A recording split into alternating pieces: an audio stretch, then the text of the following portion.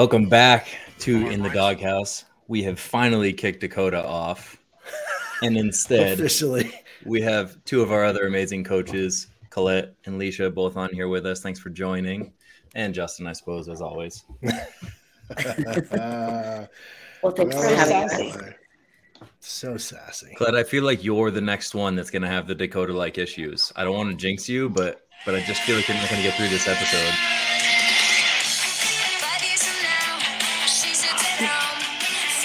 That's your theme song.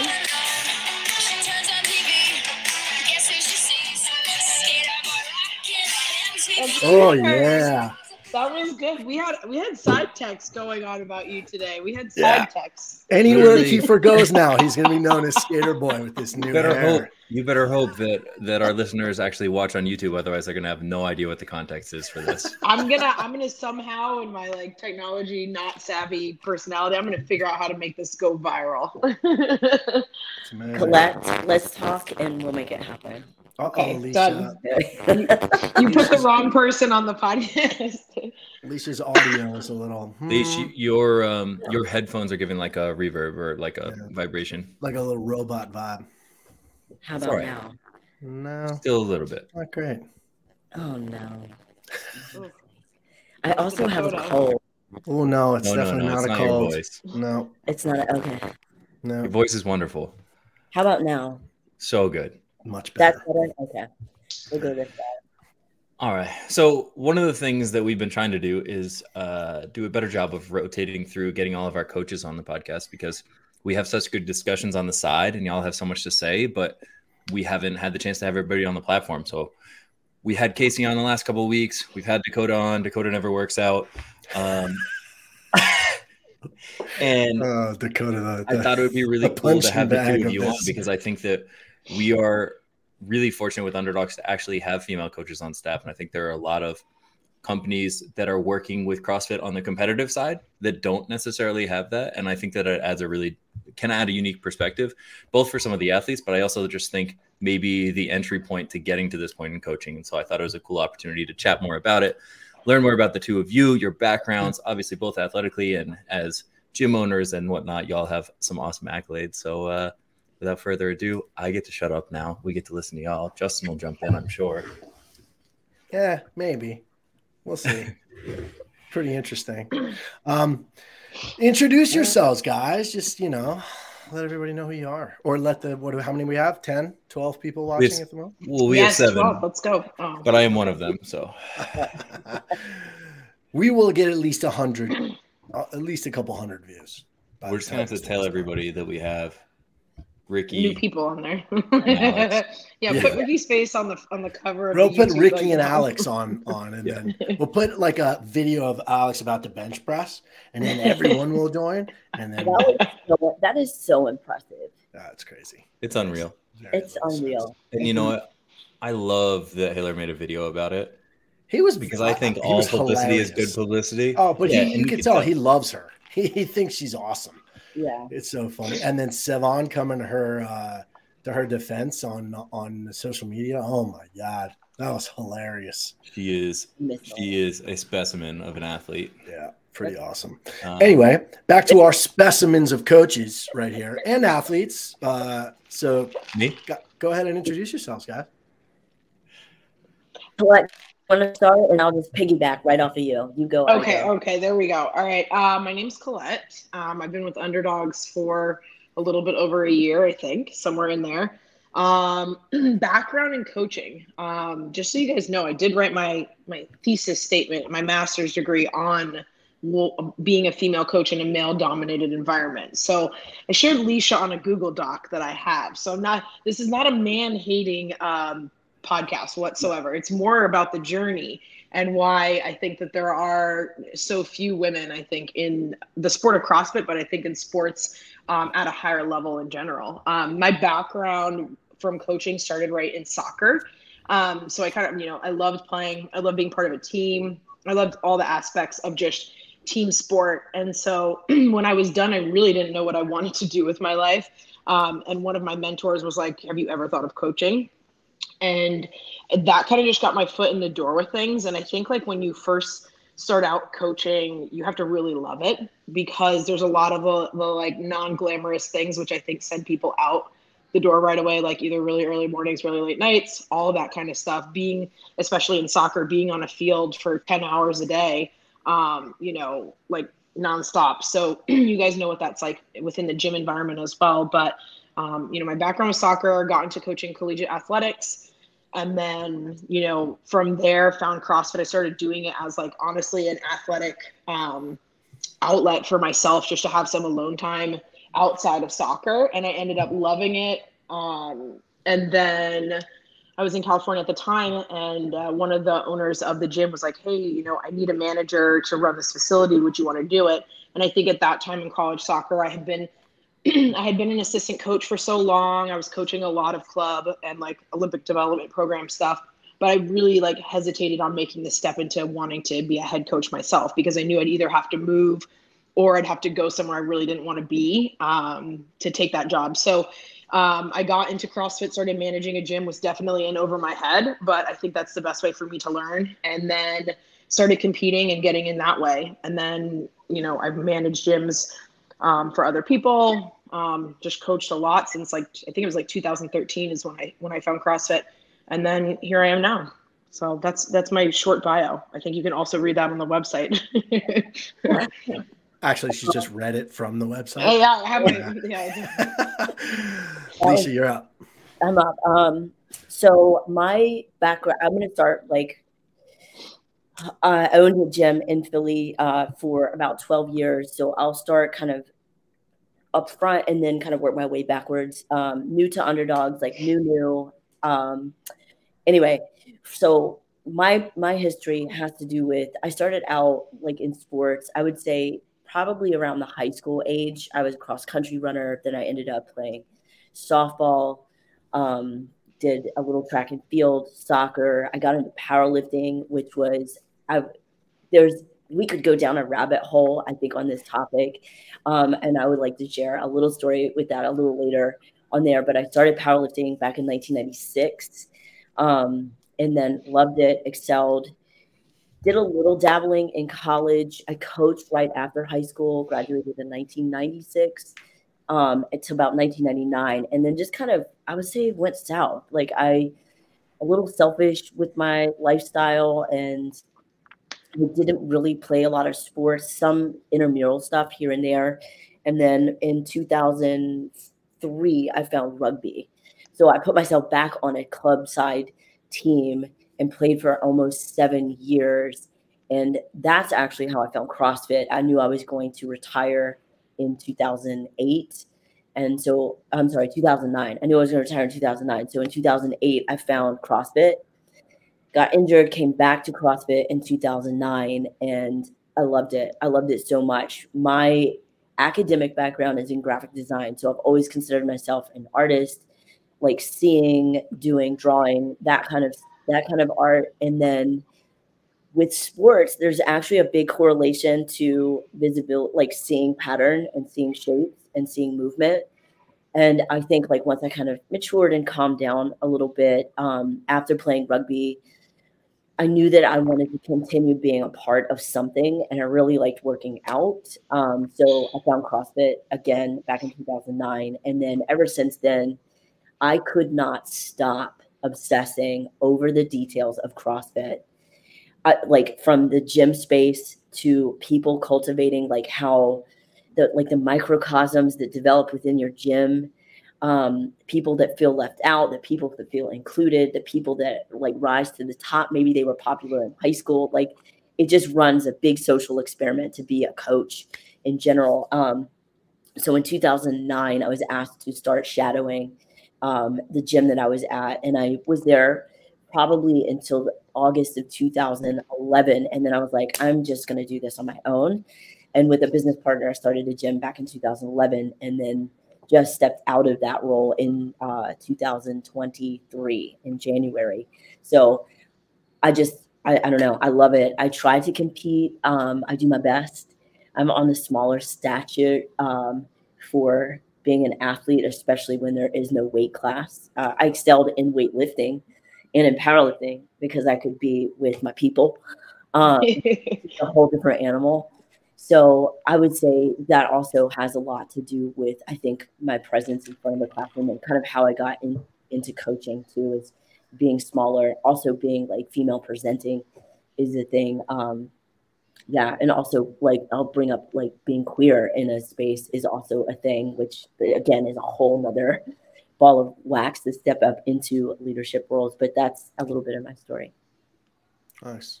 Yeah, I could put you to sleep too. I love it. I love it all. The microcosms of the gym is my favorite as well. It's such a very true, though. It's a social experiment. Yeah. Very true. So I think Kiefer and I both have, some questions that I'm sure people would be interested in, but just kind of off the top of things to me, what made you both want to become coaches beyond just like affiliates, you know what I mean? And start coaching elite athletes in CrossFit. What was kind of the catalyst there for both of you? I think it was the perfect timing. I had just gotten back. I had been running other people's gyms, I think, for them for a really long time. And I was competing myself and I loved everything about it. But I think there was certain parts that I just wanted to give to people that really didn't care about the like, I want to get better. And so for me, it was just, can I better them as a person in the hour that they're with me? Can I keep them safe so nobody hurts themselves? And can they learn one thing? If they learn one thing, then that was like my checklist for the classes. Every class I taught, I was doing PT, I was doing CrossFit, and I was also doing like sweat classes. So I would take on any hours. I did some programming for the gym and everything like that, but I just wanted more. I had people that, obviously came to me out like just on my own through it, but I wanted to coach people that wanted to be competitive, because I feel like I missed that part of my life after coaching like college athletics and coaching high D1 level soccer players. There's something when it's like you have everything there and they just need guidance that you're like, oh, you're so close, let's do this. And I feel like when I took on working with underdogs and kind of just having that opportunity, it allowed me to to expand my knowledge base as a coach, but also to have the timing of somebody looking for something, me being that someone, and then building a relationship, and then having them have the buy-in further than just an hour. That was something I just definitely was looking for. And I feel like that was something that like my coaching experience had been missing at that point. Yeah. And for me, it's very similar in some capacity, but also like just as like an athlete or someone who's doing CrossFit for fitness sake, there's an evolution. And I think there's also an evolution in coaching. I think when you're a new baby coach, or you're like first learning about fitness, or maybe you are coming back into fitness from like olden times or whatever, like you're living your glory days again. There is this evolution of development, I think. And so as a coach, there's definitely a development process that you go through, trial and error, like in coaching in group settings or group classes is great. You're casting a big wide net, and you're gathering all these people, you're getting them to like at least row in somewhat of the same direction. But what ends up happening is like the cream rises to the top. And then that evolution or that progression of people, like they start to step up and be like, yo, I'm capable of a lot and I'm willing to do more. How can I do more? And then it's like, all right, well, speaking as an athlete who continues to evolve, not just a coach, but yeah, like, come on over. Let me show you like what this could look like. And then they take it on, and it just keeps going up and up and up from there. And I think that I wouldn't say that I would have jumped into coaching more elite athletes. I started at the base with everybody else, like just trying to go from, the couch to a 5K again. And then developing and building. I'm like remembering, oh wait, I am an athlete. Oh wait, I do really like the data and the details of what it takes to be an athlete. Oh wait, I am a problem solver. How do we keep solving more problems? And they're not even really problems. It's just, how can I make you better? Mm-hmm. It's kind of it's I'm never going to come up with an example right now, but there's these jobs in the world where you meet somebody and they tell you what they do for work, and you're like, I didn't even know that was a thing. Or you're like, I don't know how somebody goes from high school when they tell you that you should be an accountant or you should do XYZ to having this job. And I think that coaching outside of just a class setting or an affiliate setting, doing remote coaching, doing individualized coaching for a higher level is something that maybe fewer people realize as an option as a career than it is, especially as a female coach. And I think that stems from just the fact that we have less female coaches at high levels in every sport. But I think the really cool thing about CrossFit is that the female side of the sport is as entertaining and as popular, if not probably more, than the male side of the sport is. And I think that's what leaves so much room for it in our space and what makes it so exciting. And I'm hoping we see a lot more growth. I think even piggybacking off of that, and it's going to be my next question, was as female coaches in the space, how meaningful is it to you that CrossFit, it may be the only professional sport where the prize money is equal on the men's and women's side? Ooh, I didn't even think about that. And that was something to me that I'm very proud of, being a CrossFit coach, and always have been since the beginning. But I think it's you guys would be looking at it from a completely different perspective. So my next question is, how meaningful is that to you, being a professional coach in a sport where the prize purses are the same for men and women?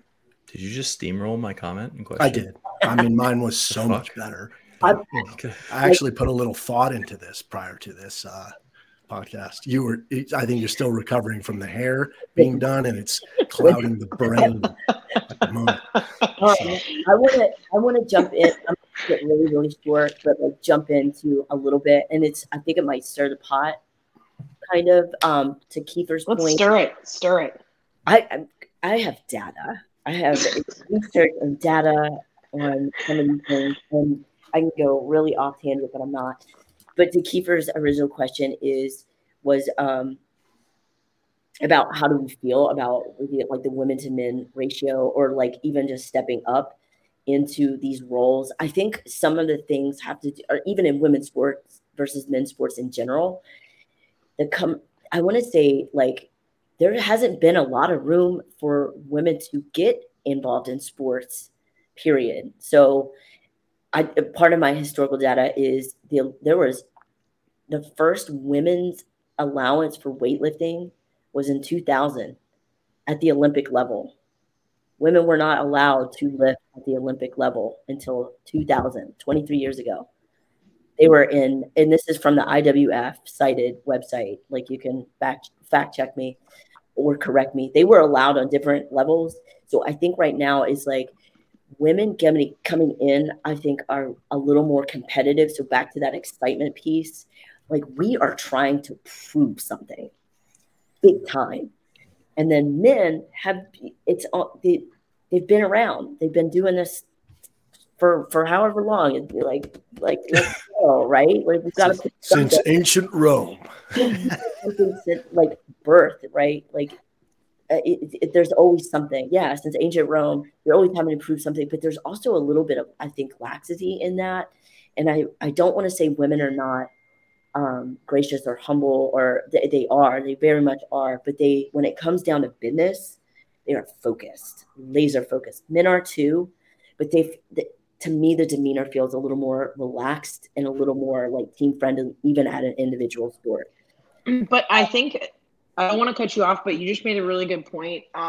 Like there's a sort of hunger that, and even this in the microcosms of your gym, if you look at your normal female athletes that come in, there's always, I feel like there's like a grid, and it's like happy to be there or like hungry to be there. And it's like, I always see, and it's like, you offer that, hey, oh, that's great. You just did 10 toes to bar. Let's see if we can do 12 next time. And some people are like this. And then other females are like, okay, thanks. That's great. And they just need a little bit of a boost in that regard. And I feel like with the sport, there's that, because if you're in the gym, you feel like there's certain female athletes that rise to the top that feel like they have that hungry aspect where they almost need to prove a point. And I don't know if it's just personality intrinsic based on what they did before coming into a CrossFit space, I don't know, I can't say that myself, but like, I definitely think that's there, and that's part of the sport, and whether that was created like just because of the environment, or not. But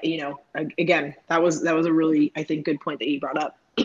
I think, and on top of that, my wife and I, I was thinking about this, like really deeply thinking about this. And one of the questions that we batted around together is like, do you have to be a great athlete or certified up to be considered a good or great coach? So not only like having that huge prize purse in CrossFit is awesome, and equal pay has been an age old debate from like even our women in soccer to Title IX that started in 1972. Like we're talking about old history, which is why I'm not going to go on too much of a tangent about my history.com research. But, do you have to pose all this greatness to even be seen? And I know personally, like when I stood in front of my affiliate, again, I'm small. I look athletic, but I don't look like super like jacked up. But if you ask me, I got almost 200% body weight back squat. But do that one more time. Do the flex. What? Very intimidating. But it's like excellence. Like you have to be. There's pressure to feel excellence because you have been I would say on the back burner, not even on the stove for many, many years, especially academically in the job force. You couldn't even vote until 1928, right? Is that wrong? 1920, right? Like there's a lot of and it goes back to evolution and where we're at right now. And I think the height of where we are right now is we've gone through so many phases of feminism that we're starting to become more and more inclusive with everything. And I think that this is it. We're in this point where your parents have been through it. Their parents went through it. You're going through it. Some of y'all are parents right now going through it. You're letting you're letting your kids do whatever they want. They're trying anything and everything. And I think that that's going to build a bigger future that will feel, I think, more equal balance. Like now you have women that are doctors. And so in a less historical and very simple way, it's almost like at this point, some of it is just a time thing. And I don't mean to simplify anything, but like we talk about this with people use this when they compare CrossFit as a sport to basketball as a sport. And it's like, basketball has been around 130 years. CrossFit's been around for 16 years. And so some of these things take time. And I think that's what it is you have one amazing female coach in our space that then inspires a new series of women that are going to ascend to that point. And now we have, four that I can think of, like coaches that are coaching games athletes having a massive impact. And I think that just continues to spread the opportunity for it, which then also teaches more individuals that might otherwise choose a different job to be like, oh, like this is an option. I'm going to go down this path, because it's not that there's not women that are going to be amazing coaches. I think there's a lot of really smart women that don't think that that's going to be a career that yields any financial income or success for them. So they go elsewhere. Yeah. So it takes for somebody to choose the path for now more people to be like, okay, I want to dig in on this because I can have an impact here too. Well, I think just even looking at the sport in general, and it's not like I wish CrossFit had to like saying like if you're a CrossFit female athlete, like you should be paying your dues. But like when you compare it to like soccer and the fact of like in the 1990s, like these women were out totally on the streets trying to get anyone to come to their game, and that the men were getting paid so much money. And like I worked for a couple of the women from the 1990 team out in California, like Julie Foudy, a bunch of them. And like just getting to hear their stories of the journey with that. And then thinking about how much work went into them. Like they're just finally getting equal pay in some regards. And even then, like if I wanted to play, like it was sad because for most female college players, when you played your last college game, it was like, emotions, I'm done, tears, and you can be the best, but there's only like 20 spots on the US national team. Odds are of going overseas to play, still not a lot of money. There wasn't as many opportunities. So like, but with guys, it's like, oh, I can go play and get paid through the summer, even semi-pro.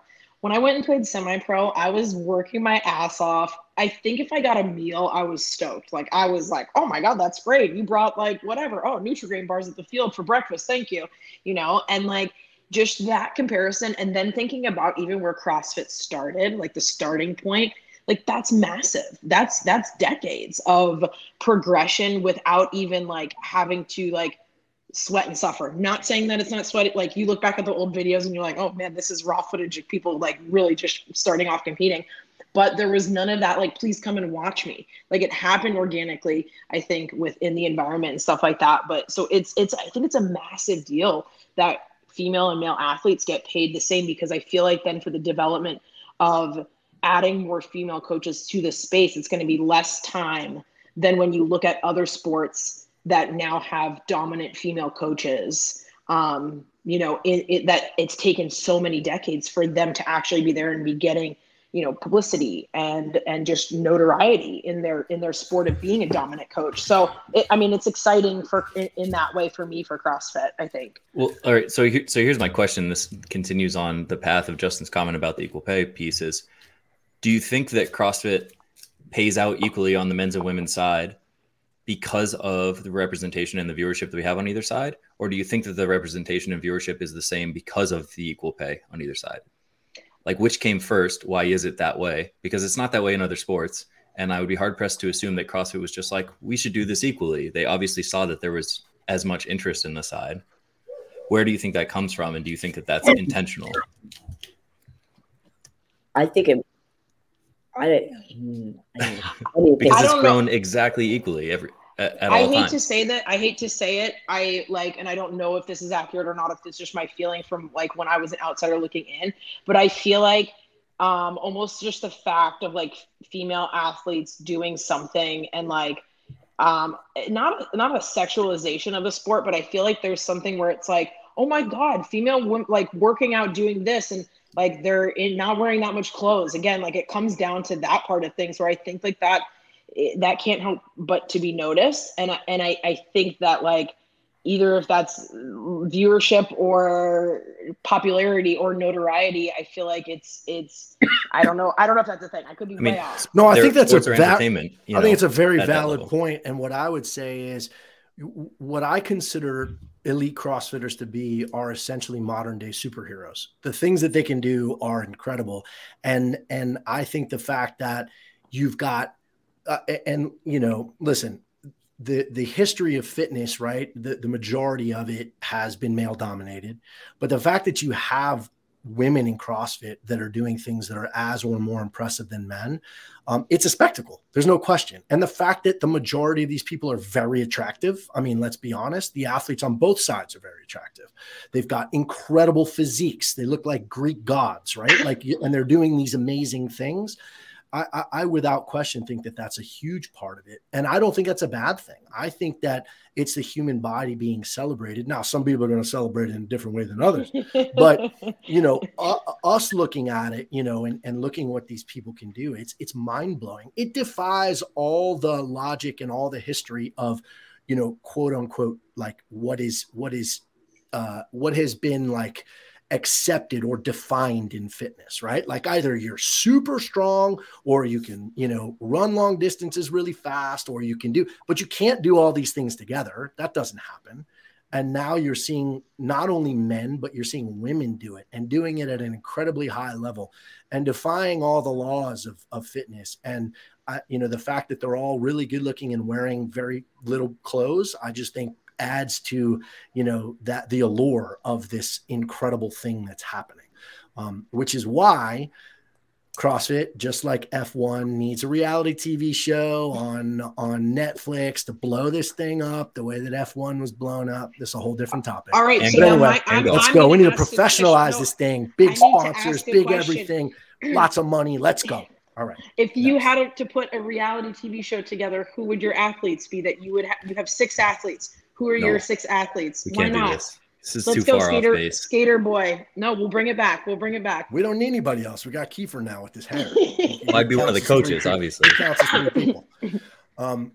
Yeah, that's a whole nother topic and a whole nother you guys can bring Dakota back for that one. We'll talk about this one on the side. We'll skip that.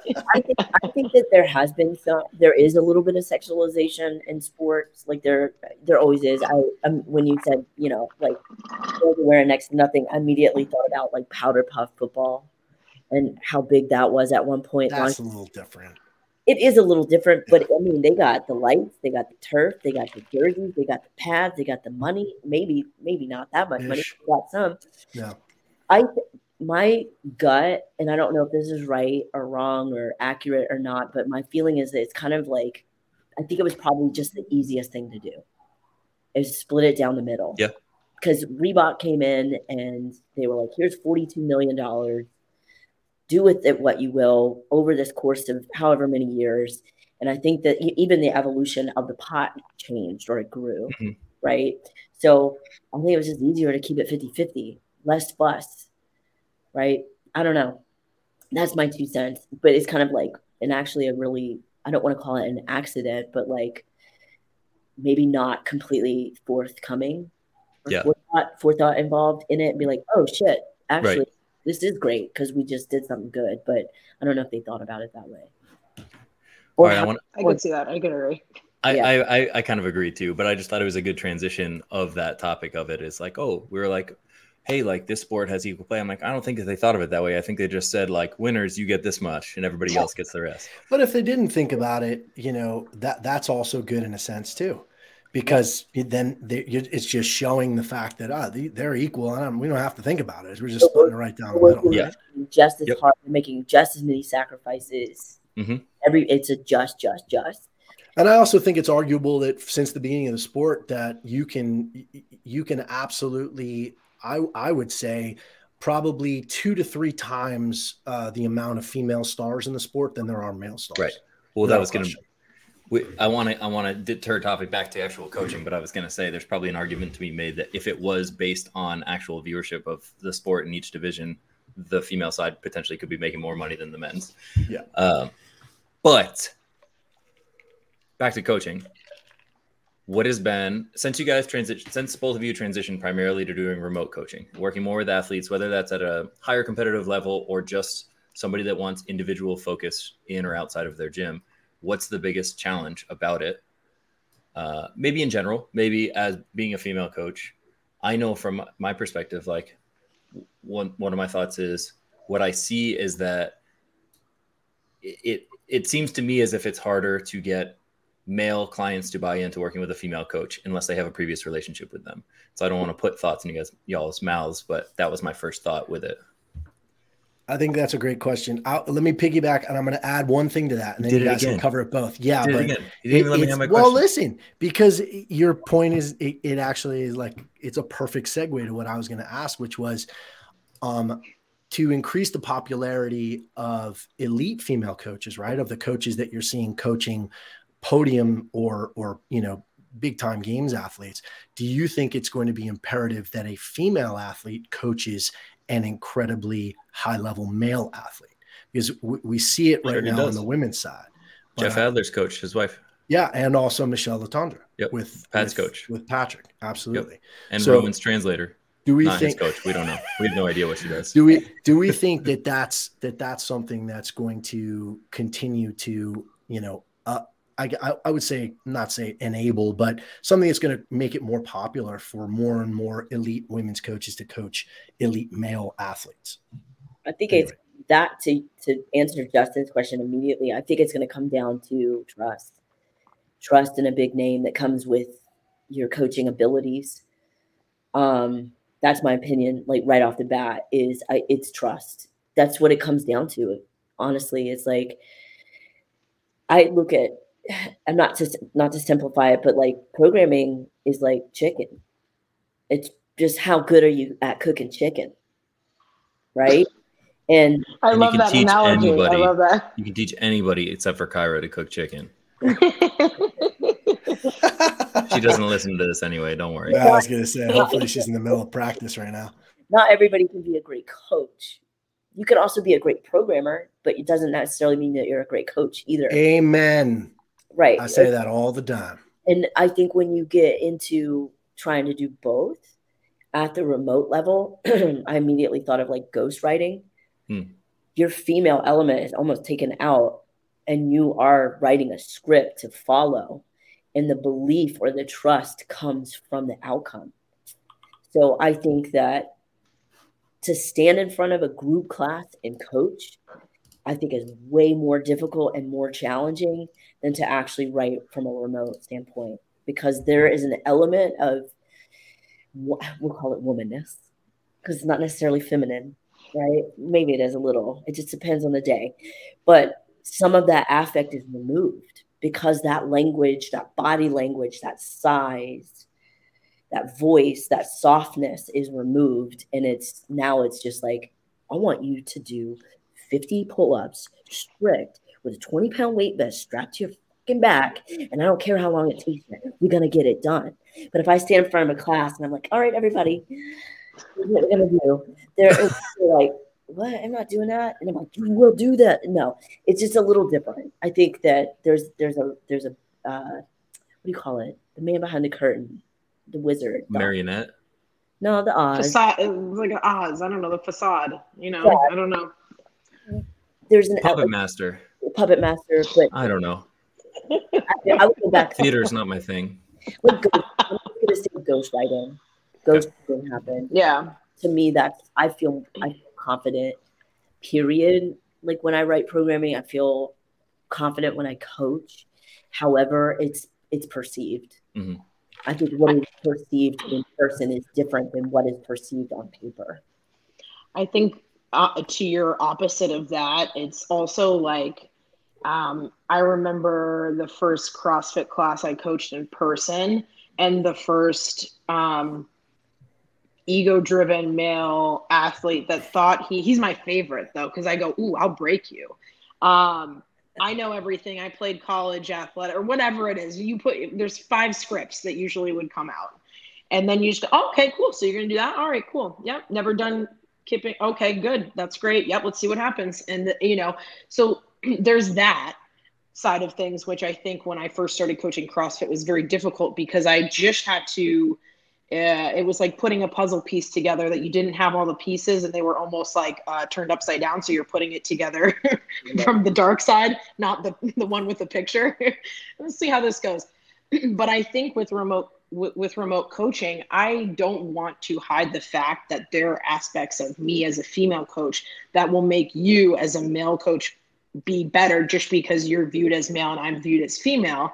There's parts that I'll start off with and I'll lead with, like, how do these situations make you feel? How do you feel when you're failing in the middle of a workout? Like questions like that, where I don't think maybe that's your necessary template for your week 1 template of training for a new athlete, where it's like, I want to understand what your mind is doing, and maybe other coaches aren't doing that, female or male, in that capacity. But like, I feel like me caring to that standard or that standpoint for those athletes, especially male athletes, some are either like shocked, I think, that I'm asking them. Some will give me like 1 or 2 word answers, but then once they get to know me as a female coach coaching them, a male, I think that they're more used to it. And then it breaks through other things that maybe at the time they weren't ready to realize about themselves as an athlete, because maybe they've only been coached by a male. I don't know. Maybe no one else asked them those questions as male coaches. So I think that the opposite, like for me, that's always something that I try to embrace from the beginning, without, of course, knowing that like the programming is going to stand on its own and that's going to guide them. But like those little conversations, maybe that's what they were missing, or that was what they needed. Mm-hmm. And to your point, Colette, I think that that's also a female coach superpower, is to be able to ask those more maternal questions, or more like feeling thoughtful questions. But it's true. It's like you do get to a level or to a point, and can you tap into that part of the psyche or to that part of the brain, or even with that level of performance, because there are feelings that come along with that and care. And I think that is a superpower, like, or an advantage too. Well, I think what it is there's a volume issue, meaning like there are so many male coaches in the spaces, and a vast majority of them came into the space because they were athletes. They want to prove themselves. They like to be an alpha. They like to do all of these things. And so you get so many that don't really have the soft skills that it's like an assumption that male coaches don't, when obviously a lot of female coaches do.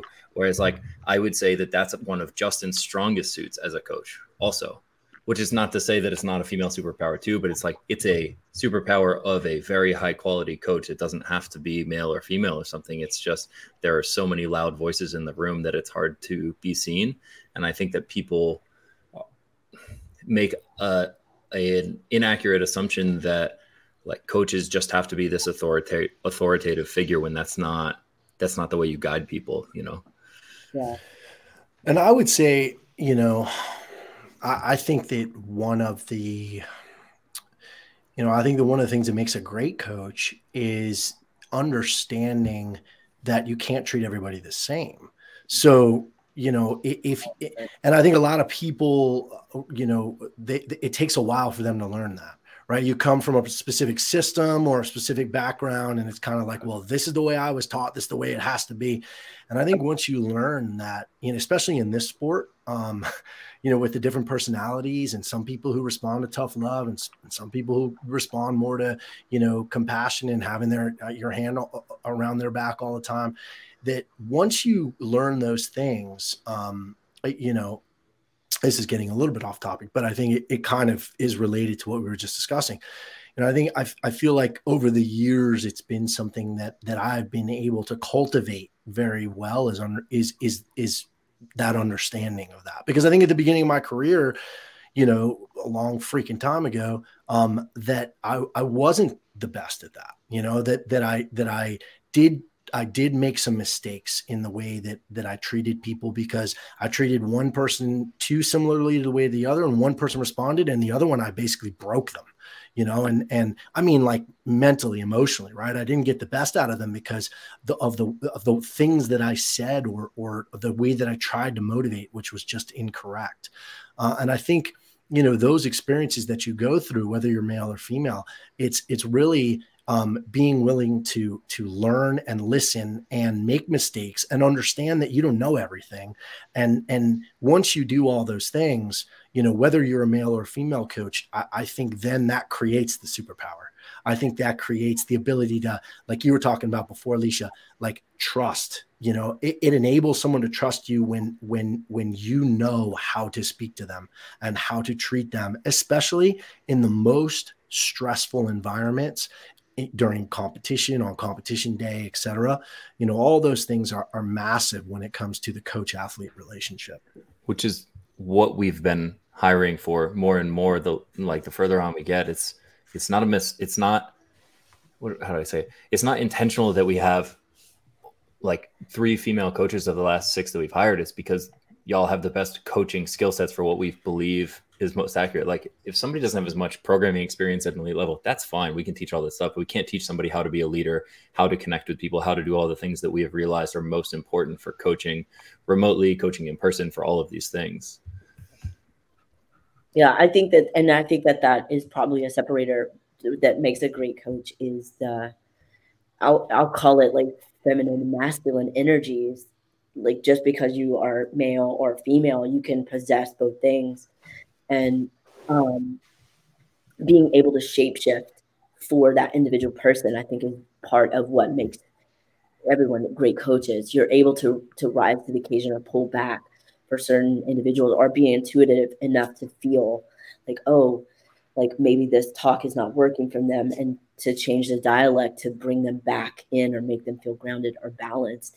I think, Colette, like reading your doc, I think, you know, you said one of your strong suits is being able to balance it all, but maybe even a harder aspect of what being a coach is. I think just in general is being able to manage all the expectations or all the emotions and all the feelings. I'm stealing the shapeshift thing. That was very cool. I like it. I like the way to describe that. That was very good. I'm stealing that. People, you know, like asked me what my favorite color is, and I said, like, whatever an octopus is. Yeah. They literally just try to blend it to every environment that they come into. And yeah, if you're a rock, I'm a rock. water. I'm only laughing because Bodhi just went to the aquarium today, and I was like, "Which one did you love?" He was like, "The octopus." Nice. It took the shape of that. I was like, "Oh yeah." But no, I think that's a really good point. Like, I think earlier on in my coaching career, especially with soccer and stuff, it's like I felt like I had to be more than. I felt like I had to like go above and beyond, like 120%. Like I always was there early and I always stayed late. But I think no matter what gender I was, I would have done that because of how my dad raised me and just everything. But like, I think at that point, like there came an age, I think it might have been somewhere between Bodhi, Maverick, and Bruce and losing my shit, where I just stopped saying sorry. Or at least try to stop saying sorry, because I felt like I was always apologizing for the things I couldn't take on, the tasks I couldn't take on and do, the extra things I would love to be part of and do.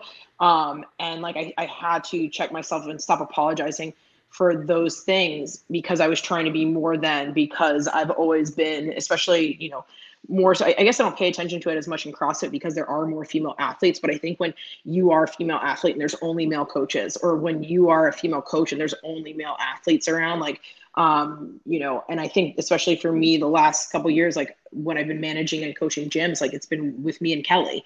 And so it's always been like, I've lived in an opposite world where it was more female dominant and people would come and be like, what the fuck is up with you guys? And I loved it because I never had that in my coaching career.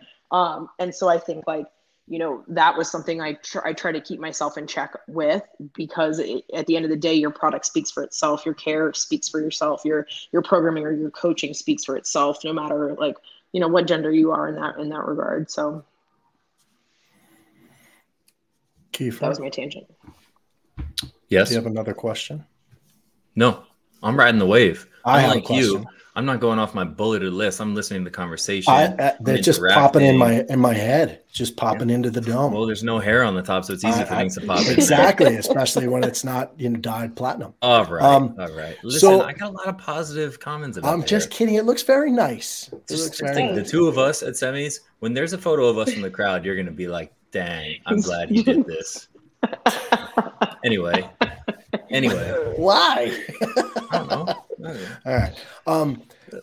I just curious. And this obviously is ever evolving, because I know when I look back, when I first started and what my short-term, long-term goals were, they changed over the years, depending on, when I started an affiliate, and then when I started coaching elite athletes, and then when, started coaching athletes that were performing well, et cetera. But I would say if you could pick, if you look at your career as a coach, and you don't have to go crazy with this, but if I'm a big like goal setting type of person, I think it's very important to do that.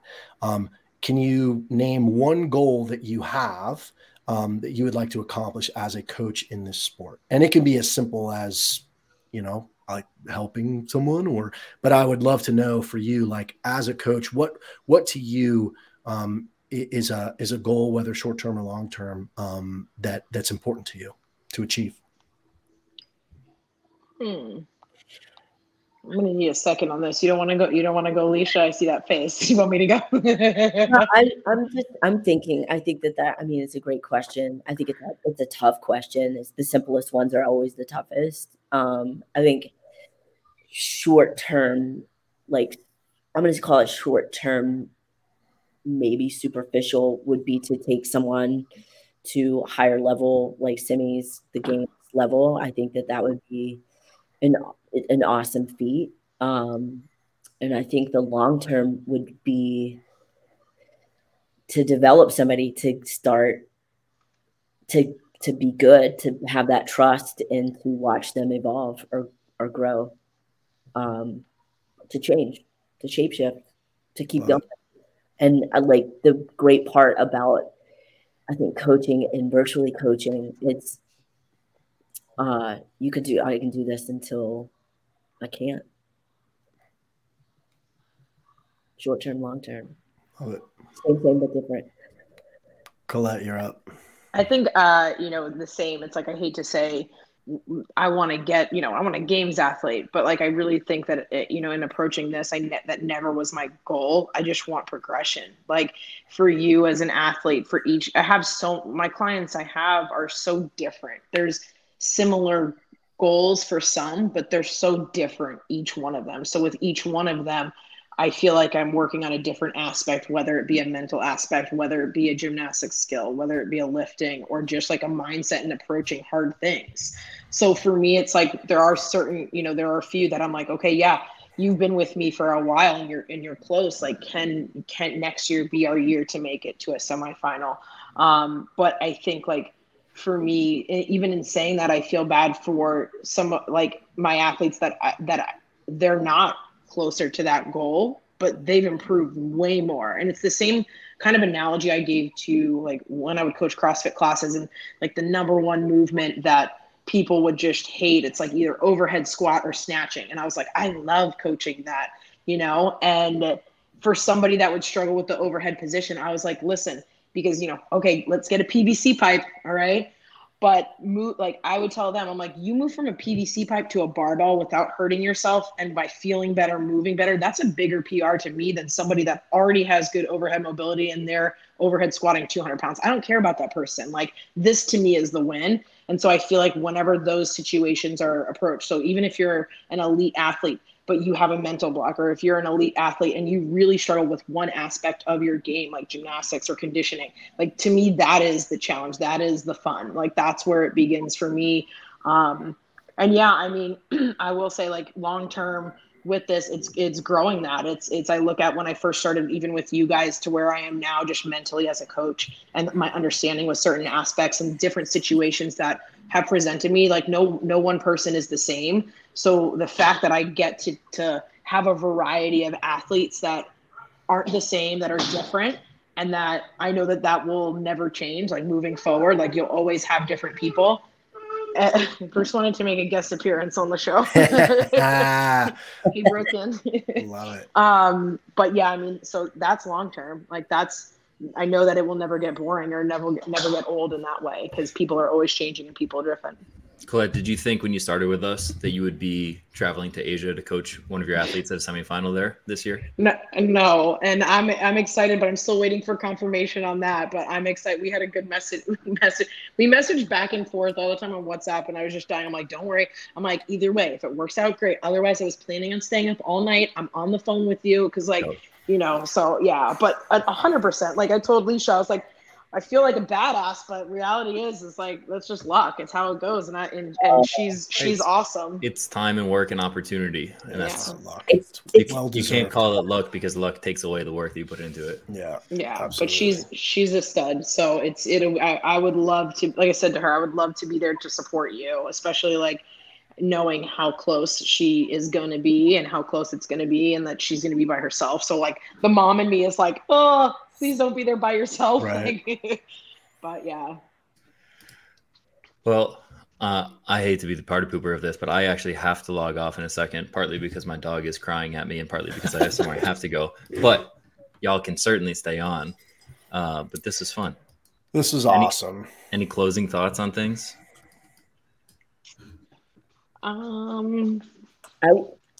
Hit it, Leisha. I know you got it. Just a little bit. The gap is closing on male to female joining in on like the CrossFit game stuff. And I think it's going to start, it's happening in our team divisions. I think that's really cool. I did the stats on our age group stuff. Love it. Let me just say this. I'll start. So Masters starts at 35 to 39. There's a men to women disparity of 987 men to women. The teens, 14 to 15, 9. Yeah, that's awesome. 16 to 17, 4. That's crazy. Yeah, really cool. And this, that's that evolution. Yeah, and this feeds right into what you were talking about. Is there's a time component to this? The evolution of it is like it's coming, and we just have to continue to talk about it and to foster it and to embrace it. Happening. Cool. Thanks so much for joining us. And this has been awesome. We could do this a lot longer, but apparently Kiefer's the fun police. So we're going to end it now.